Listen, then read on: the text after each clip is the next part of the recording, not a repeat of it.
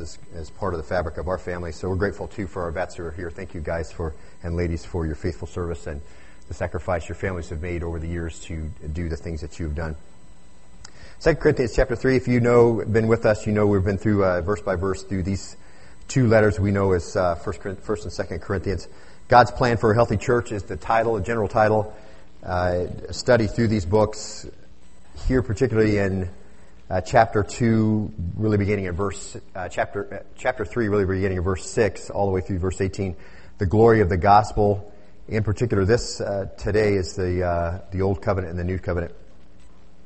So if you've not been with us, don't worry that you won't know what we're talking about. God's Word is always faithful to divide the soul and spirit, joint and marrow, and as a discerner of the thoughts and intents of the heart. So we come away in our time of... it's technical stuff today. Sorry, guys. So thank you, Alex.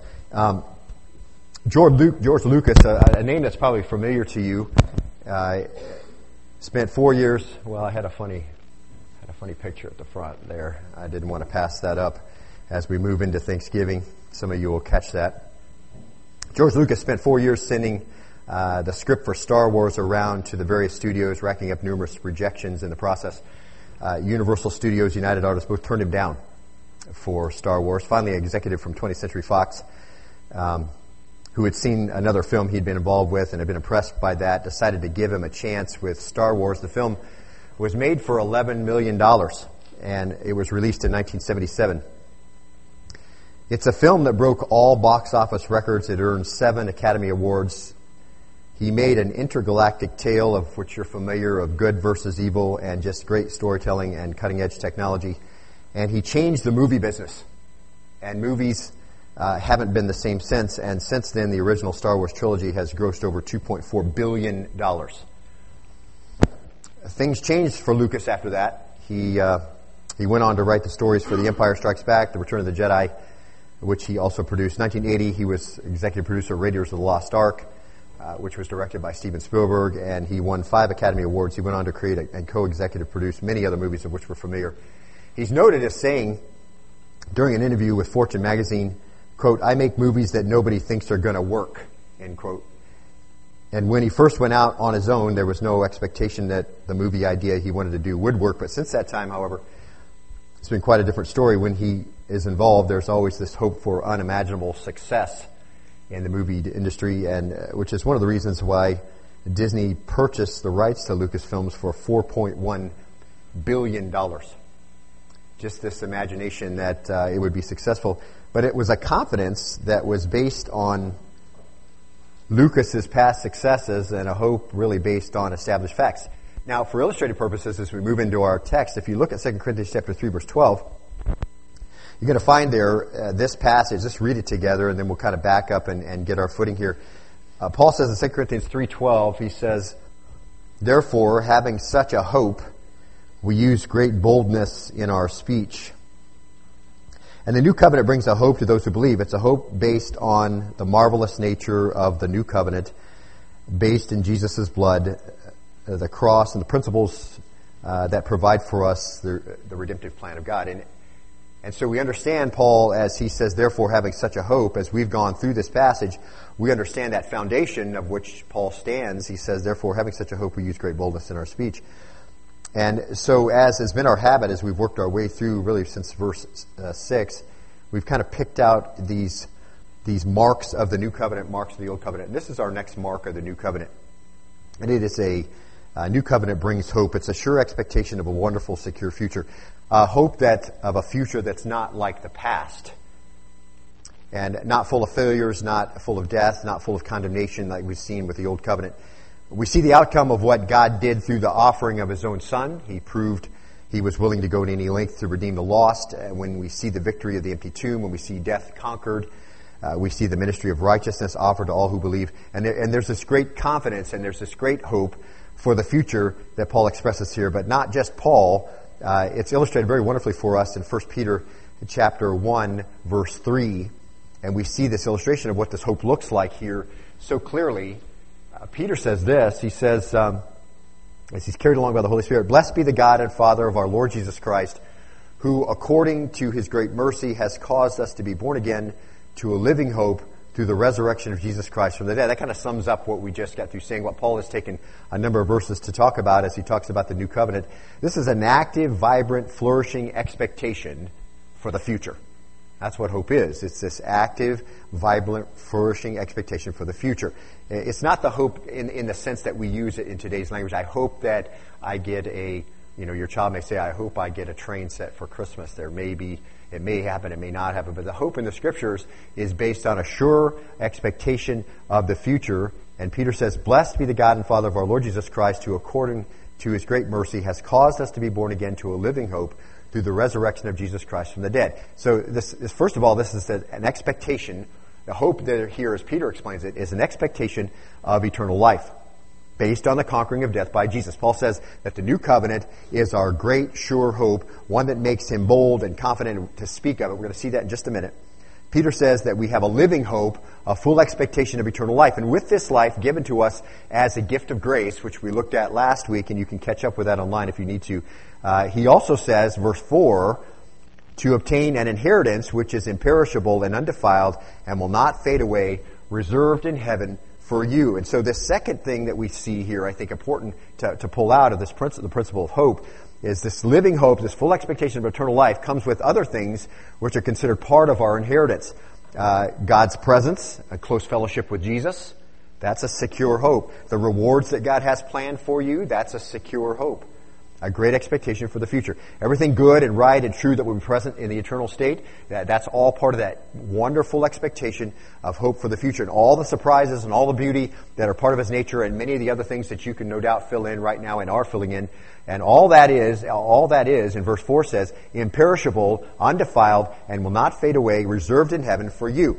So we have this marvelous hope that's guaranteed, and this hope has so many things that are included in it. So then we say, Paul says, to obtain an inheritance, imperishable, undefiled, and will not fade away, reserved in heaven for you. So thirdly, your hope is guaranteed. All these things that he's mentioned, your hope is guaranteed.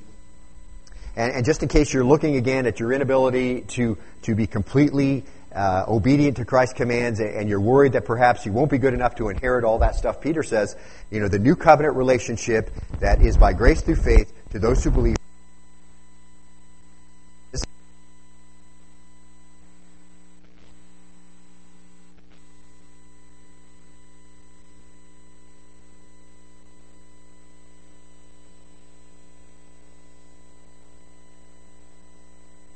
War between the new you and the desires of the flesh, but make no mistake, fourthly, you are protected by grace.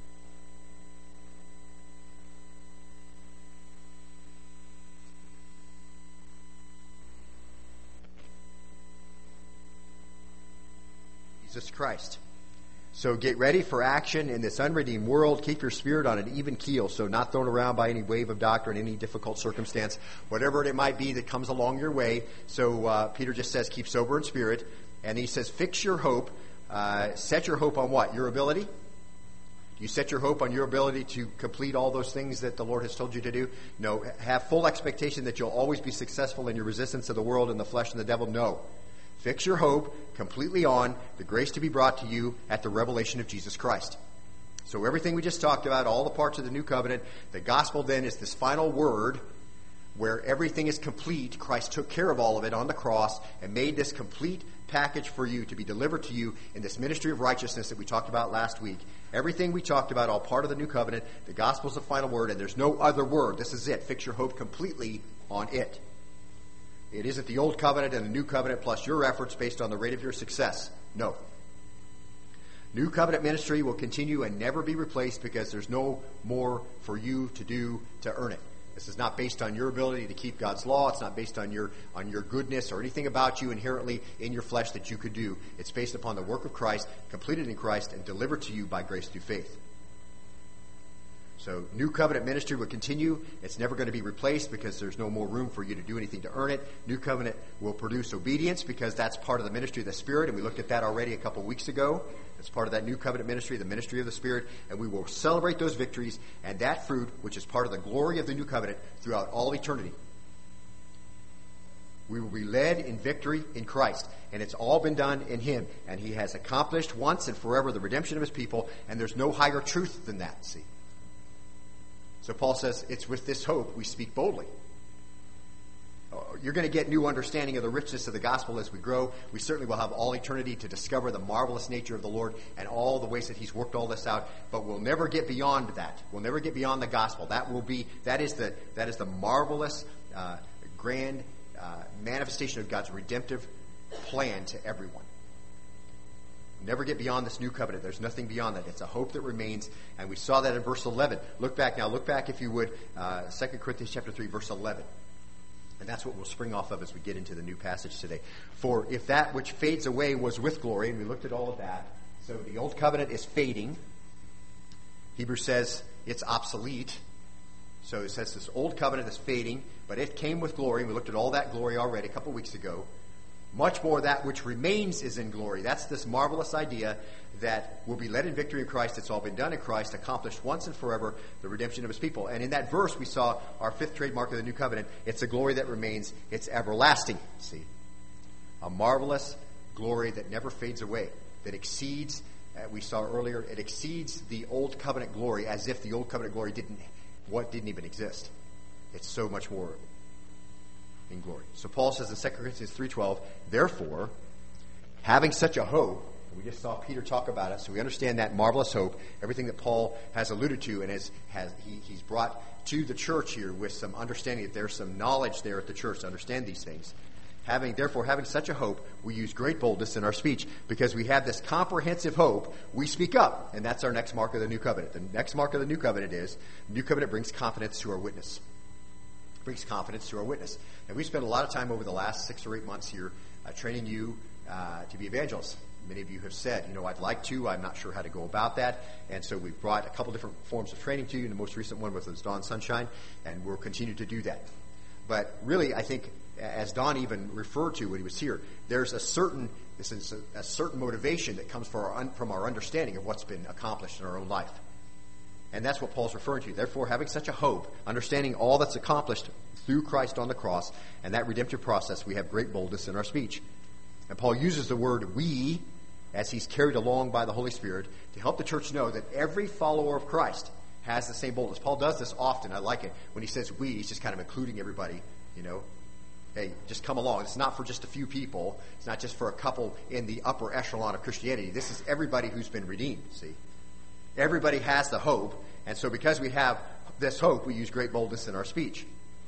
And as we did above, there's a couple things, I think, principles that are noteworthy about this boldness. Number one, obviously, it's not a boldness that comes from a confidence in our own abilities.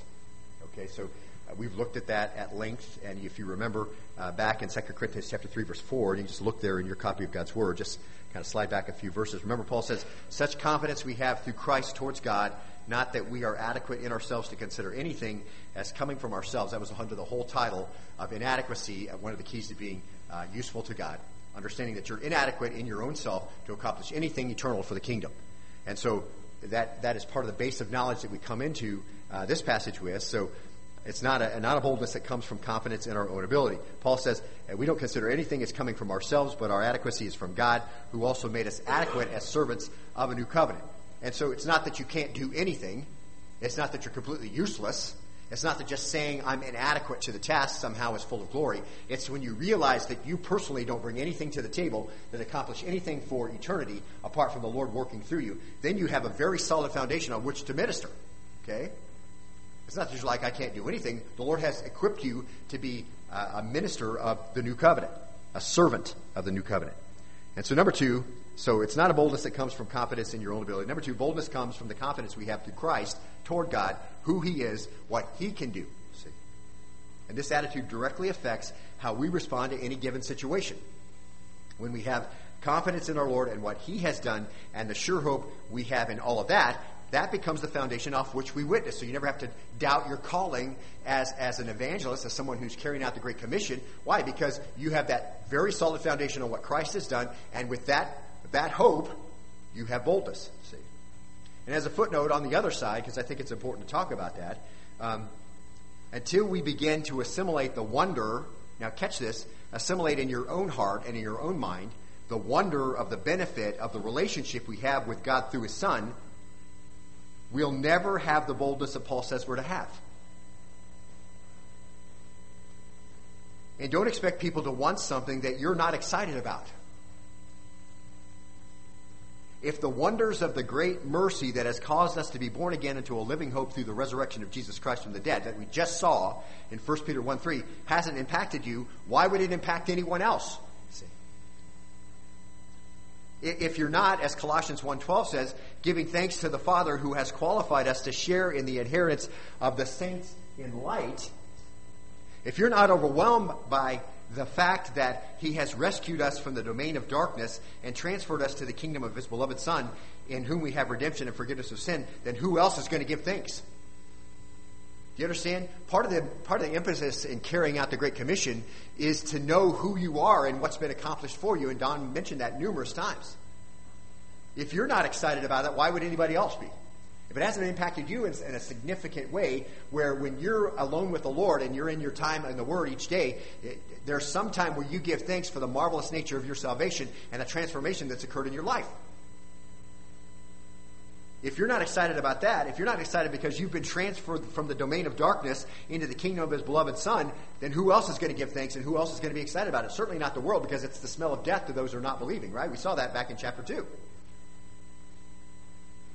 See, so going out into your neighborhood and say, hey, please come to church, why would that even work?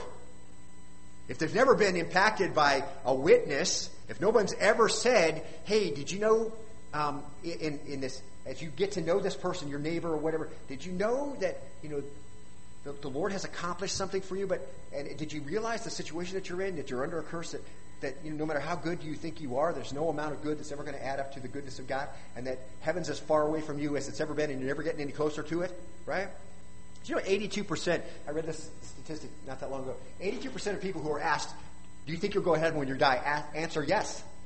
And I've given that illustration before. It's as if, you get in your car in front of your driveway, and somebody says, so where are you going? We're going to go to Banff. Oh, super. Do you have a map? No. Just going to drive around until we get there. Okay. Good luck with that. See, it's impossible for them to understand, but as soon as you begin to be a witness, and then they see the great hope that's in you, because when you get to the part where they've redeemed, when you've been redeemed, that's your testimony. And see, that's when you're excited that, he caused us to be born again to a living hope through the resurrection of Jesus Christ from the dead.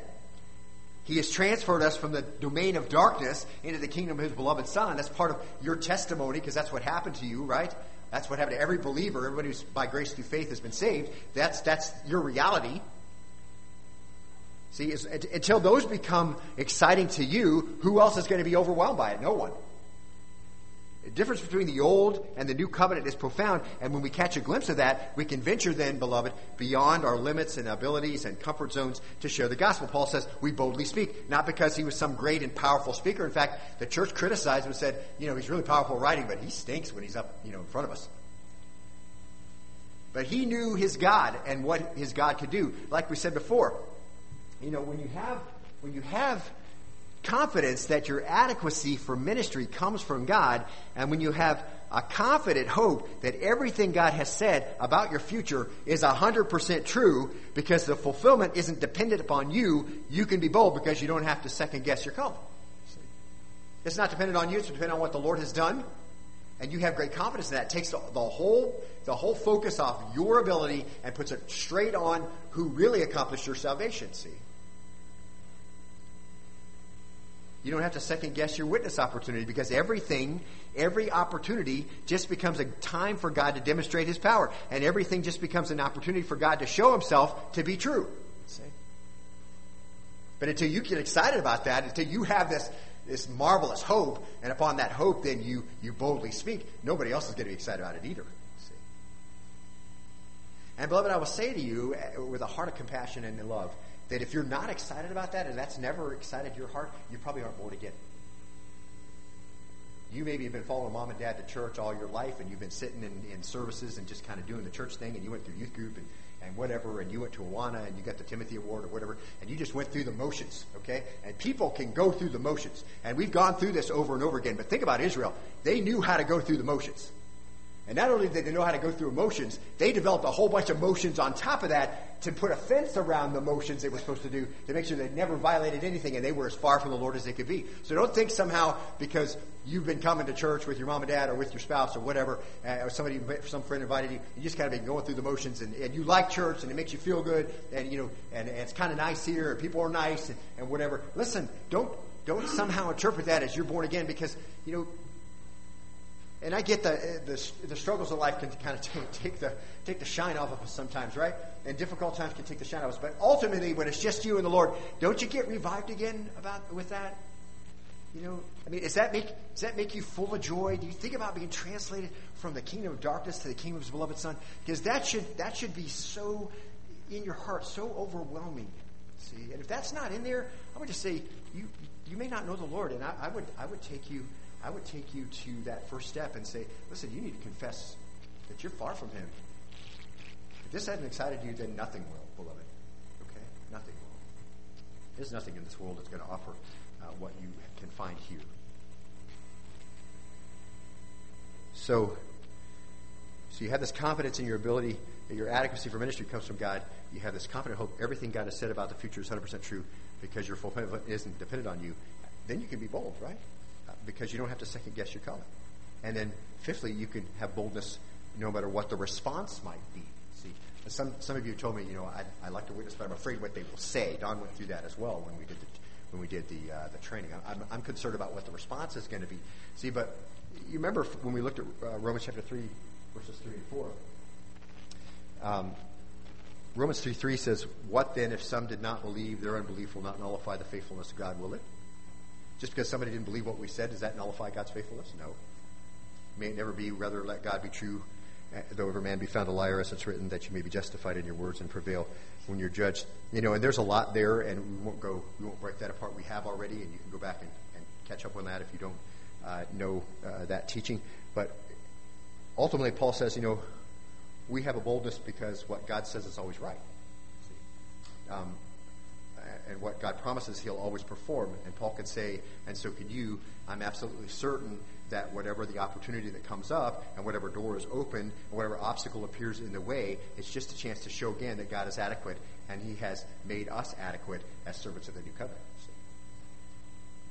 So we can speak boldly, as we studied Daniel several years ago. We'll not fear what others can do to us. Just like Shadrach, Meshach, and Abednego, they demonstrated that, right? Did they not? In the middle of the kingdom, they knew God could save them.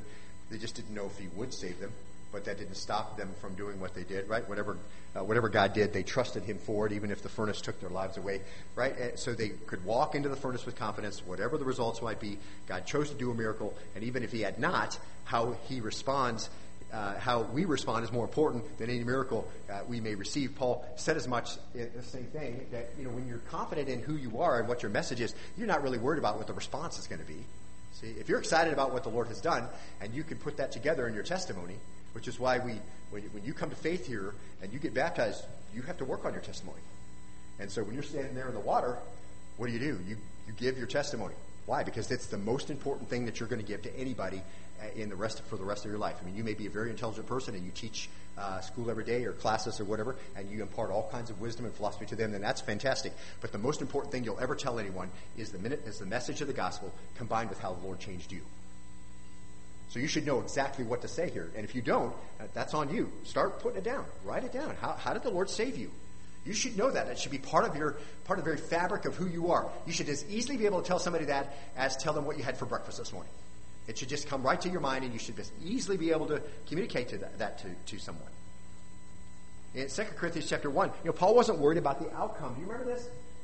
I love this passage. For we do not want you to be unaware, brethren, of our affliction, which came to us in Asia, that we were burdened excessively beyond our strength, so that we despaired even of life. Now, this is the great Paul, okay? This is the one that I always tell you jokingly, I think Paul is always standing over me, looking down his nose through his glasses at me and saying, "Get your act together, Parker." You're just always looking up to him and thinking, "Man, this guy's fantastic." And here's what he says. He says, we were there, we were burdened excessively beyond our strength. So they're worried, right? There's stuff on them, and it's beyond their strength to support that stuff, okay? So we despaired even of life. Indeed, we had the sentence of death within ourselves so that we would not trust in ourselves. Now, you've never witnessed to anyone, I don't think, perhaps maybe some in here, but very few, have ever witnessed to someone and you were worried they were going to kill you immediately, okay? That's just not something that in America we have to go through. Now, if you're somewhere else, it very well might be the case that you might worry that perhaps someone will kill you. But at this point, most who here today probably haven't had that experience. So think about what Paul's saying. So we had the sentence of death within ourselves so that we would not trust to ourselves. So we thought, because of our old boldness, that we would likely be put to death. So we didn't trust in our own ability to get us out of the situation. That's what Paul's saying. I wasn't trusting in my ability somehow to finagle out of the situation. Now mark this next part. So we couldn't trust in ourselves, but in God who raises the dead. Did you catch that? So here's the deal. We were sure we were going to die. Now listen, this is so incomprehensible in today's modern church, okay? Listen, we were sure we were going to die, but it was okay.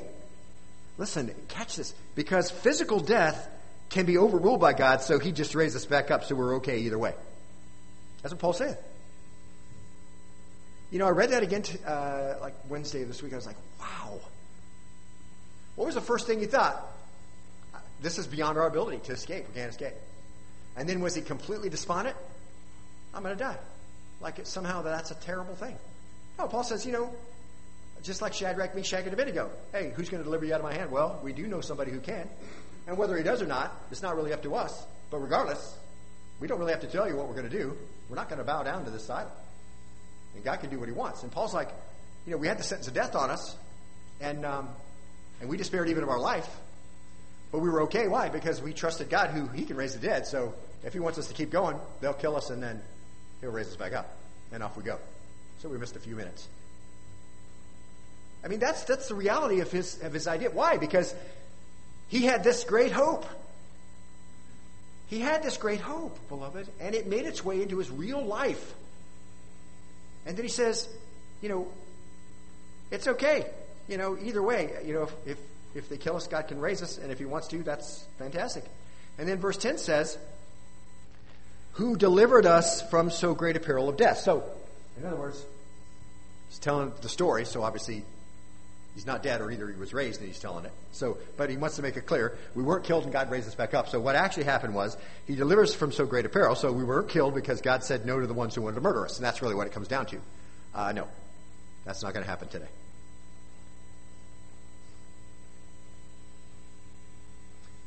And he will deliver us. So, in other words, there'll be a next time, no doubt, in our boldness. There's going to be a next time, see? And so we'll keep the same philosophy because that's the one we need to have. That God can raise the dead, so I'm not going to worry about my life. And this next part sounds familiar.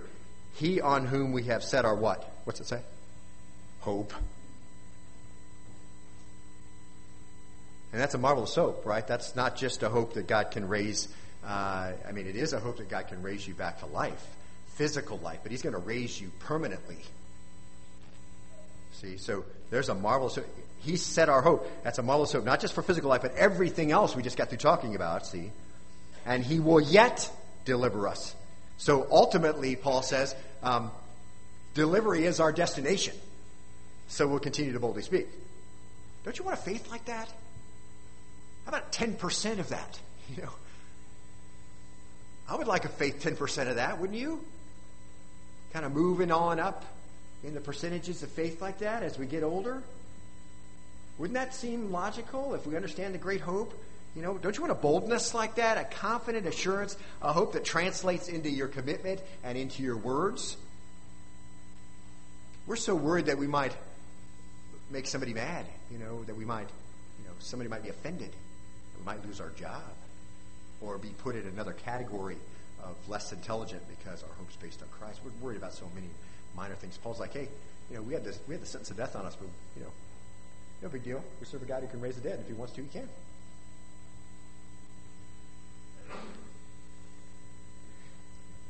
You want a confident assurance of hope that translates you to commitment. Can I tell you that it's yours already in abundance if you're redeemed? Move under that banner. Christ is going to lead you in victory. Didn't we read that just not too long ago and study what that means? Who will always lead us in victory? Now, it's important to point out, and this is the sixth one, our boldness doesn't stand alone, okay? So, some of us are really good at boldness, but it has to be tempered with the fruits of the Spirit, okay? So, in other words, if meekness and gentleness don't accompany our confident witness, then we have coarseness, not boldness, okay? You're going to have a force of personality, not the fruit, not the Spirit working, okay? So, and I just want to say that just to make sure we keep that rounded. You know, we have a witness, you know, and we're supposed to be bold, but don't use a megaphone to shout in somebody's face, okay? So, Paul gives us this solid combination in Colossians 4:5. He says this: conduct yourselves. You got that? I think. Conduct yourselves with wisdom towards outsiders, making the most of the opportunity. So, in other words, be bold. Don't shrink away from any occasion to speak, okay? Conduct yourself with wisdom towards outsiders. Here it is. Make the most of the opportunity. So whatever the opportunity is the Lord gives you, make the most of it for the gospel, okay? But, verse 6, let your speech always be with grace, as though seasoned with salt, so that you'll know how you should respond to each person. See, so there's a certain temperament of the boldness that is tempered by the fruits of the Spirit. If you remember the 16th century Scottish reformer John Knox, many of you know much about him and have studied him, but he was famous for the slogan, "Oh God, give me Scotland or I die." Remember that? You probably have read that many years ago, but I love this. Some of the story about him and how the Lord tempered him. He boldly spoke the truth of the Christian faith to a nation that was in transition from apostate Catholicism. I guess that's the same thing. It's harmful and repressive, and it used religion as a way to control people, and all of that, used imprisonments, beatings. But he succeeded in his mission by bringing Reformation to Scotland. But one time while he was preaching in his packed church in Scotland, he was arrested for teaching the Bible outside of the church. And so he was put in chains, forced to be a slave, do the harshest, lowliest of jobs, and he found himself at a row of oars in a galley ship.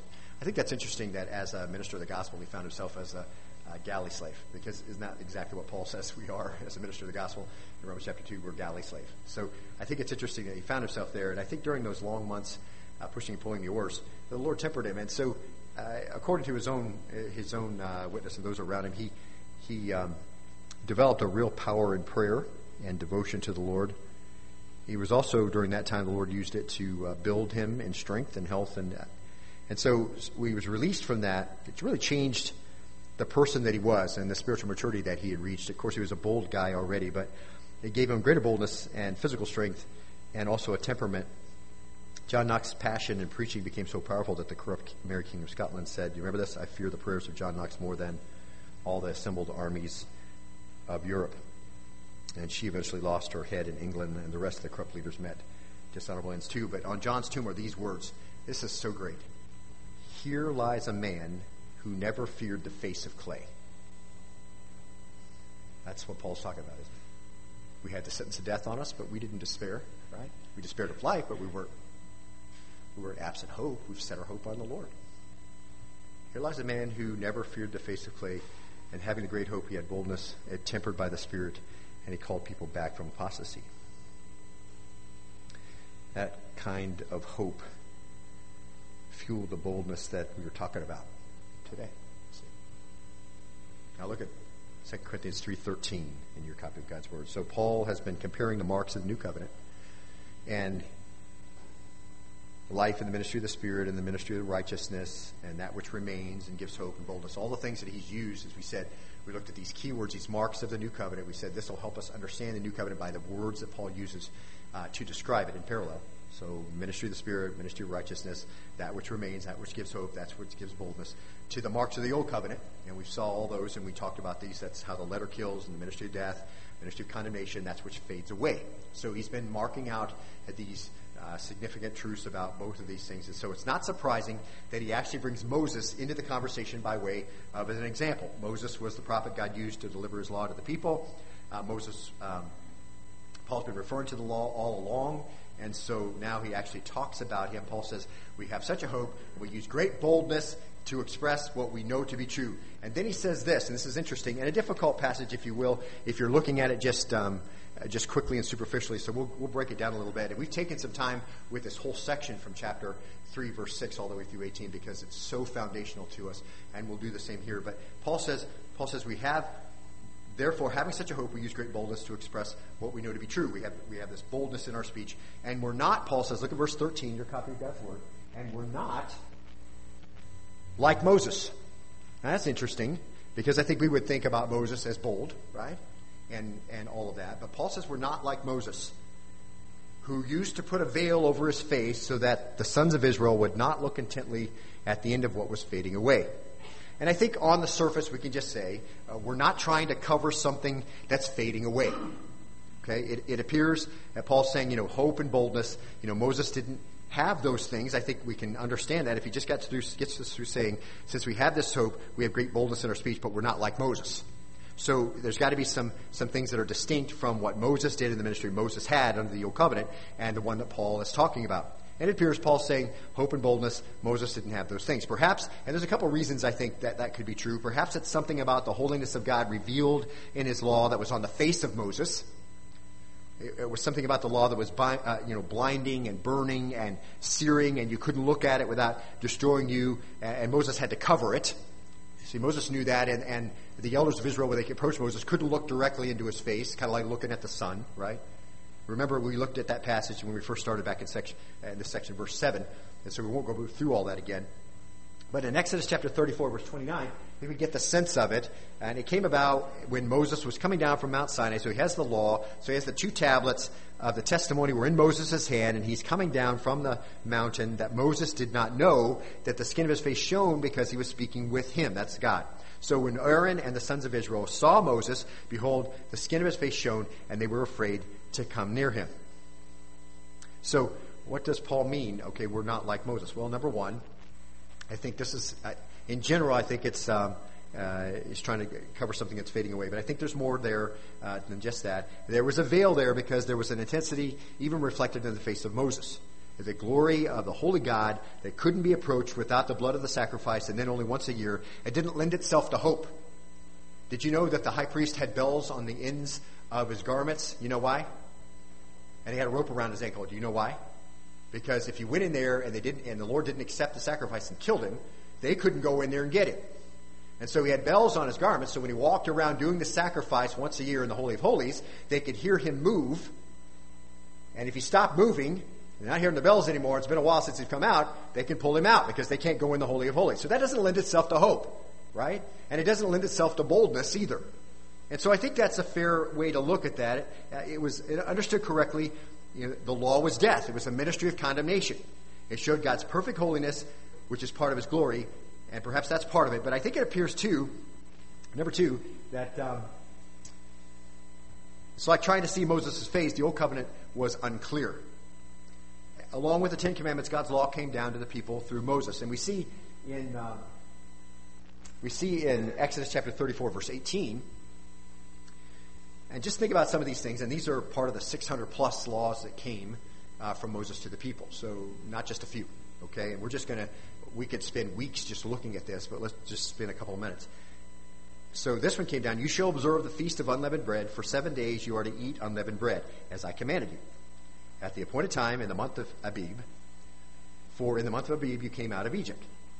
Verse 19, the first offspring from every womb belongs to me, and your male livestock, and the first offspring from cattle and sheep. You shall redeem with a lamb the first offspring from a donkey, and if you do not redeem it, then you shall break its neck. You shall redeem all the firstborn of your sons. None shall appear before me empty-handed. You shall work 6 days, but on the 7th day you shall rest. Even during plowing time and harvest you shall rest. You shall celebrate the Feast of Weeks, that is the first of fruits of the wheat, harvest, and the Feast of Ingathering at the turn of the year. 3 times a year all your males are to appear before the Lord God, the God of Israel. Now, did you hear it? Did you understand all of that? Some of it's explained by the Lord, the initial reasons for the feast. Some is explained later as we see some of the New Testament writers refer to it. Some of it is not explained in the New Testament, and would require a diligent search through the Scriptures for some of the words and circumstances to understand what the significance of it was. Some of it's connected to the culture around them, so they would be separate and distinct from the culture that was around them. Some of it was veiled, though, right? What does it mean? I don't know. Not sure. Exodus 34:25, another example. You shall not offer the blood of my sacrifice with leavened bread, nor is the sacrifice of the feast of the Passover to be left over until morning. You shall bring the first fruit of the very fruits of your spoil into the house of the Lord your God. You shall, of your soil into the house of the Lord your God. You shall not boil a young goat in its mother's milk. And hundreds of other laws of conduct and ceremony and ritual, and even those who wrote it knew there was more to it. How do we know that? Well, 1 Peter chapter 1, verse 10 tells us that. They wrote that, and then they're like, what does this even mean? As to this salvation, Peter says, the prophets who prophesied of the grace that would come to you made careful searches and inquiries. In other words, they're writing this down as they're carried along by the Holy Spirit, and they get done writing, and they read it, and they're like, what does this even mean? How does this connect to salvation? So they searched and they inquired, seeking to know what person or time the Spirit of Christ within them was indicating as he predicted the sufferings of Christ and the glory to follow. In other words, there was more to all of this ritual and the sacrifice and the ceremony and the laws and the Spirit of Christ way back then, prompting them to search. And did they get all the answers? No, but they learned something for sure. It was revealed to them that they were not serving themselves, but you, and these things which now have been announced to you through those who preach the gospel to you by the Holy Spirit sent from heaven, things into which angels long to look. There was more, right? Those things were hard to see, like Moses' face. There was a veil on there. Those things didn't instill hope and confidence. Why? Because it was death if you didn't follow them. See, and Jesus, after his resurrection, he's walking along the Emmaus Road, and this is one of my favorite passages because I tell you this often, all the time around Easter, but he's with a couple of disciples. They don't recognize him, and he's just kind of strolling along, and he questions them about their sadness, and he feigns ignorance of the crucifixion. And they're like, have you been living in a cave somewhere? No pun intended, okay? As a matter of fact, I have. I conquered death in a cave, but all that, a story for another day. Are you the only one in the country who doesn't know this? And then Jesus says in Luke 24:25, he says this, and he said to them, catch this, and this is going to lead us right into our next section. O foolish men and slow of heart to believe in all that the prophets have spoken, was it not necessary for the Christ to suffer these things and to enter into his glory? Now mark this, okay, mark this. Then beginning with Moses and with all the prophets, he explained to them the things concerning himself in all the scriptures. Oh, to be there. Right? I mean, isn't that one of the things you want to do in the eternal state? Could we have that, speech again? I mean, that would be super. Just let us sit down and you just do that again. Would you just do that? And let me get my Bible and, this is going to be fantastic. So in all the ceremonies and in the ritual and the law and the sacrificial system, along with hundreds of other passages, they weren't clear. They were veiled. But Jesus, in just a moment here on the road to Emmaus, what's he do? He says, hey, I'm just going to give you all the passages that spoke about me. And all the things that you did that pointed towards me. See? And so it appears that Paul is carried along by the Holy Spirit to use Moses to illustrate several points.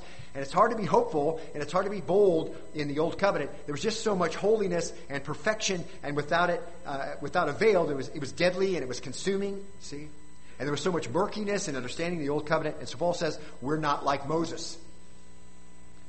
Now look at the first part of verse 14, if you would, in your copy of God's Word, 2 Corinthians 3:14. But their minds were hardened. For until this very day, at the reading of the Old Covenant, the same veil remains unlifted. And verse 15 goes along with it. Look there. And we'll skip over that one section because it takes us into our next one. But he says, verse 15, that solidifies the observation. So the first observation is their minds were hardened, for until this very day, at the reading of the Old Covenant, the same veil remains unlifted. And then verse 15, but to this day, whenever Moses is read, a veil lies over their heart. So the law and the ceremonies and the rituals and the feasts and the sacrificial system, everything that is represented by the Old Covenant, it was veiled. See, it wasn't clear what the people could know about the symbolism and the reality. And here's the problem Paul points out. Some Jews are still there, see. The problem we had at first was these things were veiled, and the problem we have now is hardness and unbelief. See? Remember what we noticed before. If you won't accept the right valuation of your condition, if you won't accept the right valuation that the law comes to life and it kills you, like Paul said in Romans 7, if you won't realize that when it says don't covet, that's all you're doing is coveting, the law comes to life, you realize you can't keep it, and you throw yourself on the mercy and grace of God.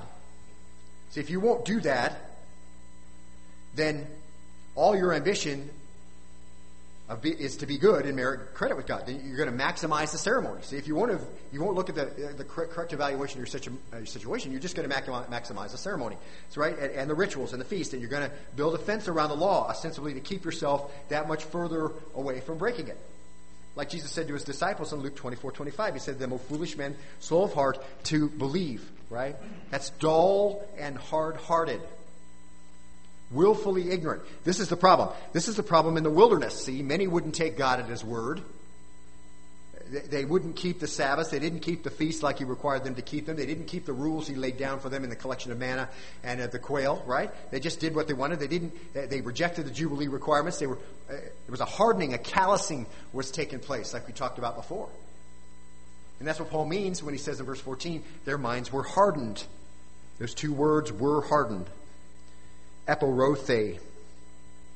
It's where we get it's from the Greek verb. The root is poroo. It's aorist tense. So in the indicative mood, it indicates past action. So their minds were hardened. That's a past action. Passive voice. That's the subject is acted on by an outside force. So the subject is the unredeemed Jew. It's being acted on by an outside force. Who is it? The Lord is doing this. Okay.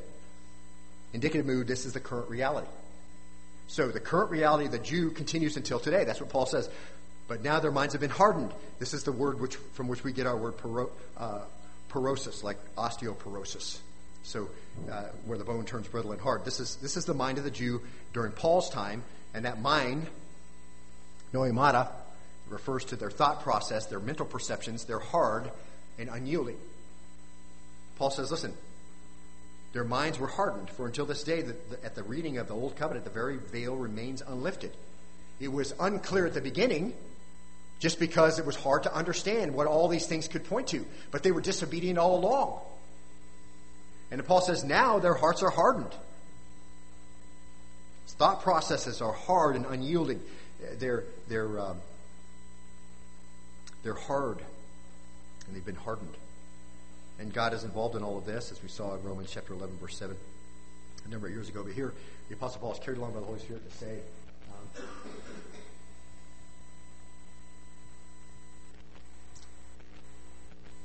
what then, what Israel was seeking, it has not obtained, but those who were chosen obtained it, and the rest were hardened, just as is written, God gave them a spirit of stupor, eyes to see not, ears to hear not, down to this very day. Sounds very similar to what Jesus said to his disciples in Luke 24, foolish men, slow of heart to believe. It's very similar language, same tense, voice, and mood of hardened. So the idea there is that, and there are many things connected to all of this that we won't go into today. You can catch up with that teaching if you want, if you pull that up. But they're on the web. But they're hard and unyielding.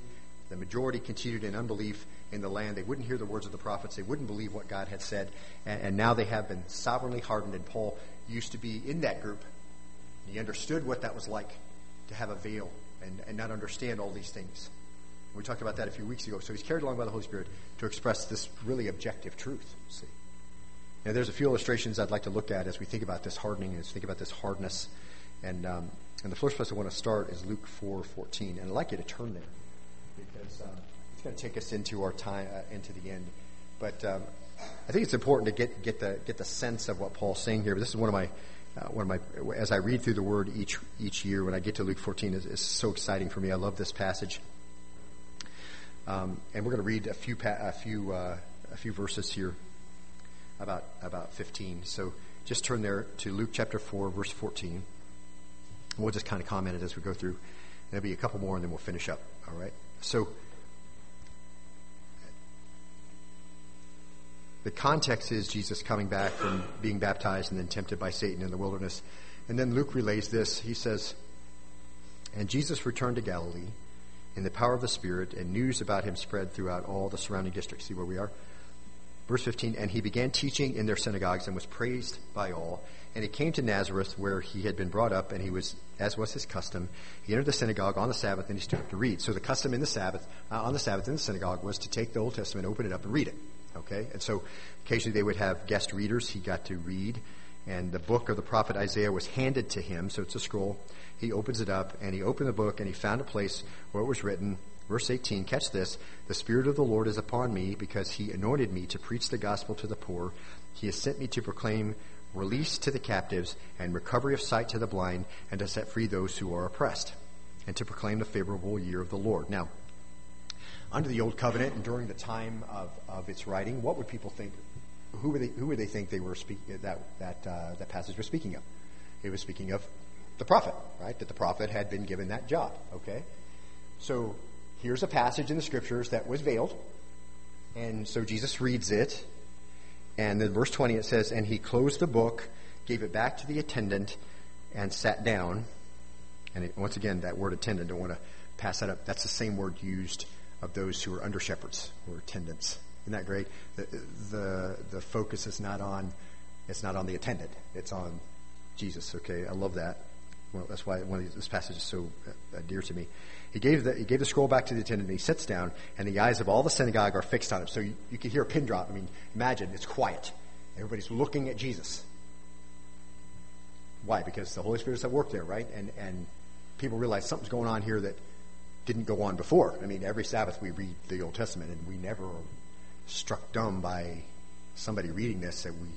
it's kind of like the same responses when Jesus taught in other times, and they were amazed at the authority of his teaching, unlike any of their other teachers. So this is one of those situations. Jesus reads, he hands the scroll back to the attendant, it's super quiet, and he began to say to them, catch this, so he hands the scroll back, and he says this, today, this scripture has been fulfilled in your hearing.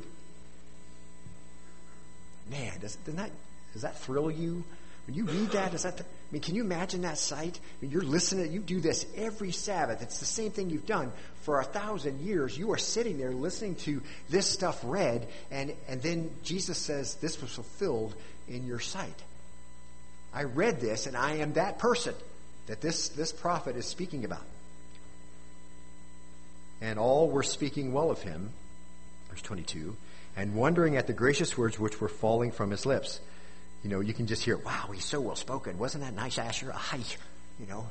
Mordecai, he's a wonderful speaker. But what in the world could that mean, right? He's a nice Jewish boy, Helga. I mean, he's so well spoken. But he couldn't mean what he just said, that the prophecies were speaking about him. What? I mean, that's, at first it's quiet, and then he says, this prophecy's been filled in your sight. Then all of a sudden, the murmuring starts. Why? Veil's still over their face, right? They've been disobedient all along, and now the prophecy is being fulfilled in their sight. Are they seeing it? No, look what they say next. And they were saying, isn't this Joseph's son? I mean, dude, we know where this guy's from. We know where he was born. How could he possibly say that about himself? And so he says to them in verse 23, no doubt you'll quote this proverb to me, physician, heal yourself. Whatever we heard was done at Capernaum, do here in your hometown as well. Verse 24, and he said to them, truly I say to you, no prophet is welcome in his hometown, but I say to you in truth that there were many widows in Israel in the days of Elijah, when the sky was shut up for 3 years and 6 months, when a great famine came over all the land, and yet Elijah was sent to none of them, but only to Zarephath and the land of Sidon, to a woman who was a widow. In other words, there were only a few in the land that believed God could deliver during that time. And so a prophet was sent to one who was one of those. See, everybody else was in unbelief, and they didn't believe God could deliver, and were cursing God and all of the things that went on when the famines came. But there were some who believed God could deliver, and one of those, but not very many, and one of those was Elijah was sent to them. Verse 27, and there were many lepers in Israel in the time of Elisha, the prophet, and none of them was cleansed, but only Naaman the Syrian. Same point, lots of people in unbelief during that time. But Naaman came, why? Because he believed that the God of Israel could heal him. And did he? He did. But there were many lepers, right? But not all of them saw white because they had, right? They were hardened in unbelief. They didn't believe God could do it. See? And all the people in the synagogue were filled, catch this, were filled with rage, and they heard these things, and they got up and they drove him out of the city, and they led him to the brow of a hill on which their city had been built, in order to what? Throw him down the cliff. So what's Paul say? to this very day, their hearts are hardened, and a veil still lies over their face. They can't see this. And so here they are, and they missed an amazing statement and an indicator that he was the Messiah, and what a worship time that could have been, and their hearts were hardened, and so they tried to throw him from the top of a cliff, and of course it says that he moved on through them and on, because it wasn't time for him to die, and he's not going to be delivered to death until it's time. See? And again, you don't have to look here, but Gospel of John, verse 5, chapter 37, and we're going to close here, so stick with me. And the Father who sent me, he has testified of me. You have neither heard his voice at any time nor seen his form. So it's just open hostility now from the leaders in Jerusalem to Israel, to Jesus. So Jesus is saying some very strong things. He says, and the Father who sent me, he's testified of me. You've neither heard his voice at any time nor seen his form. I mean, talk about throwing gas on a fire. I mean, these are the guys that think they're so religious, and they built a fence to make themselves even more religious. And he just says, listen, you haven't heard God's voice, and you have no time seen his form. You do not have his word abiding in you. And these are, if you ever witnessed to an Orthodox Jew, you realize that they know the Old Testament. But you better be ready to understand what it means between the difference in the Old and New Covenant, and be able to defend yourself well, because they can. You search the Scriptures because you think that in them you have eternal life. That's precisely what they did, right? Constantly read the Scriptures and tried to obey the law. That's what the lawyer said to him, right? These things I've obeyed from my youth. Instead of saying, I've never obeyed these perfectly, and I don't know what to do. And Jesus would say, that's why I'm here, right? They diligently study the Scriptures because you think in them that you have eternal life. You think that to keep the law and every minutia of it, you read the Scriptures to try to keep the ceremonies and all the rituals, but the law hasn't come to life for you yet. And so Jesus said, keep searching. You think you're living, but God's obligated to save you. But I will tell you this, these things testify about me, and you are unwilling to come to me so that you can have life. You're not going to live. You're dead already. You're under a curse. Trying to gain righteousness by keeping the law. Its ceremonial purpose was to symbolize the redemptive plan of Christ. And of course, they rejected Christ. So they rejected not only the moral law, a part of the law, by lowering the moral standard. They rejected the ceremonial part by missing the purpose and the point of it. And they were so ignorant that the apostles had to preach all around Jerusalem that Jesus Christ must needs have suffered and died to fulfill the messianic prophecy. And yet it was all through the Old Testament. But they had the veil over their eyes and they wouldn't see it. And the prophets had to go back to the very basics. You know, the Scriptures say that the Messiah had to come and suffer. They had no clue. Their ignorance and their unbelief in the meaning of the Old Covenant made them therefore ignorant of the New Covenant. And that's what Paul means when he says in 2 Corinthians 3, 14 and 15. But their minds were hardened, for until this very day, at the reading of the Old Covenant, the same veil remains unlifted. But to this day, whenever Moses is read, a veil lies over their heart, because they didn't properly understand that the Old Covenant was to drive them to sin in its moral area and to drive them to see their need of a Savior in the ceremonial areas. Because they missed all of that, they couldn't comprehend the New Covenant. So the Jews of Paul's day refused to see the Old Covenant purpose, and therefore they couldn't see the New Covenant purpose. They did not understand the purpose of the law. So they didn't understand that Jesus was the fulfillment of that law, and they were true offspring of their forefathers. They really were true descendants of their doomed forefathers who killed the prophets and stoned everybody that God sent to them, and that they rejected. See, they were true descendants, and Jesus called them that over and over again. And we'll look at this last illustration. Keeping of the law was a way of salvation, and Moses was revered, and they held him up in high esteem. In a rather heated conversation with the Jewish leaders, Jesus said, do you think that I'll accuse you before the Father? The one who accuses you is Moses, in whom you've set your hope. For if you believe Moses, you would believe me, for he wrote about me. But if you do not believe this writing, how will you believe my words? You think you understand Moses, but you don't. That's what he's saying. You don't understand Moses. You don't understand the Old Covenant. You'll never understand the New Covenant. That's why it's very difficult to witness to Jewish people. They don't comprehend the New Covenant because they don't comprehend the Old Covenant. And they'll argue that they do vehemently. And Orthodox Jews know it very well, but it still has not come to life for the majority. Or there are redeemed Jews. They're called Messianic Jews. But for the most part, they don't know what Moses gave them was intended to drive them to despair about their sin and keep them in custody, as we see in Galatians, and to portray through the symbols and the pictures and the redemptive plan of God that points directly to none other than Jesus Christ. See? But since they don't understand the Old Covenant, they can't possibly understand the New Covenant. The veil of ignorance and of hardness obscures the meaning of the old covenant to the hardened heart. It was meant to lead them to Christ, but they just didn't see it, and they didn't comprehend it. And we're out of time, and I've given you a lot, and it's been fun. And next time, Lord willing, we're going to see that veil of the new covenant is clear, and that's our next mark of the new covenant. Why is that veil? Why is the new covenant clear? Why it has no veil? See, the holy demands of the law have been satisfied, and what was hidden has now been revealed. See, that's the opposite of the old covenant. Those demands of God were still there, and it didn't promote hope, and it didn't promote boldness. It promoted a dread of death. So, and the law was unclear. What did all of it mean, and how could we possibly understand it? Why was it even there? Why did we do this ceremony and keep this ritual and all that? That was unclear. But the new covenant is clear. Why? Because the holy demands of God has been satisfied in Christ, and what was hidden has now been revealed. See? And we see that all the time in Paul's writings. This mystery, what once hidden, has now been revealed. Right? Apocalypsis. It's removed in Christ. And all the people said, this bound be dismissed in prayer. I have a few things we're going to do at the close of our time together, so we're looking forward to that.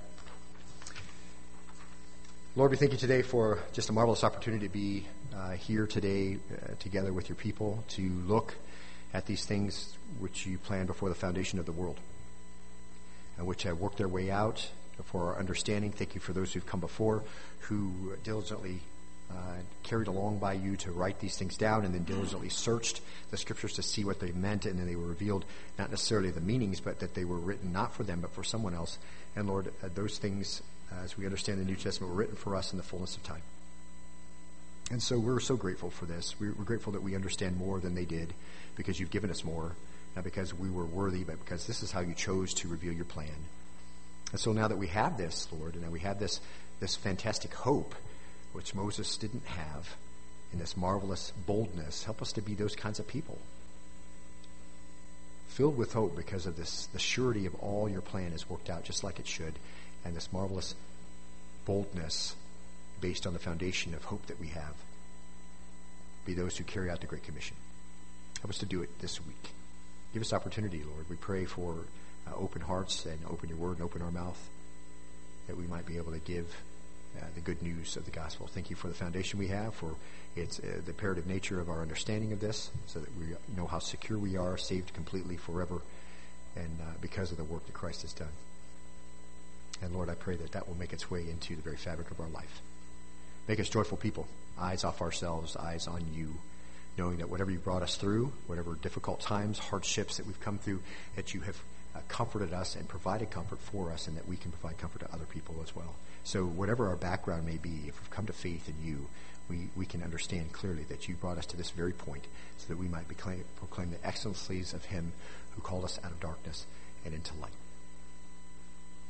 And for those who sit here today and they don't know this marvelous hope, and they've never, maybe perhaps heard for the first time, the joy of salvation, may that be theirs. If you're here today, you've never prayed to receive Christ as your Savior, before you go today, take that card right there in the chair in front of you. It says, "Welcome Guest."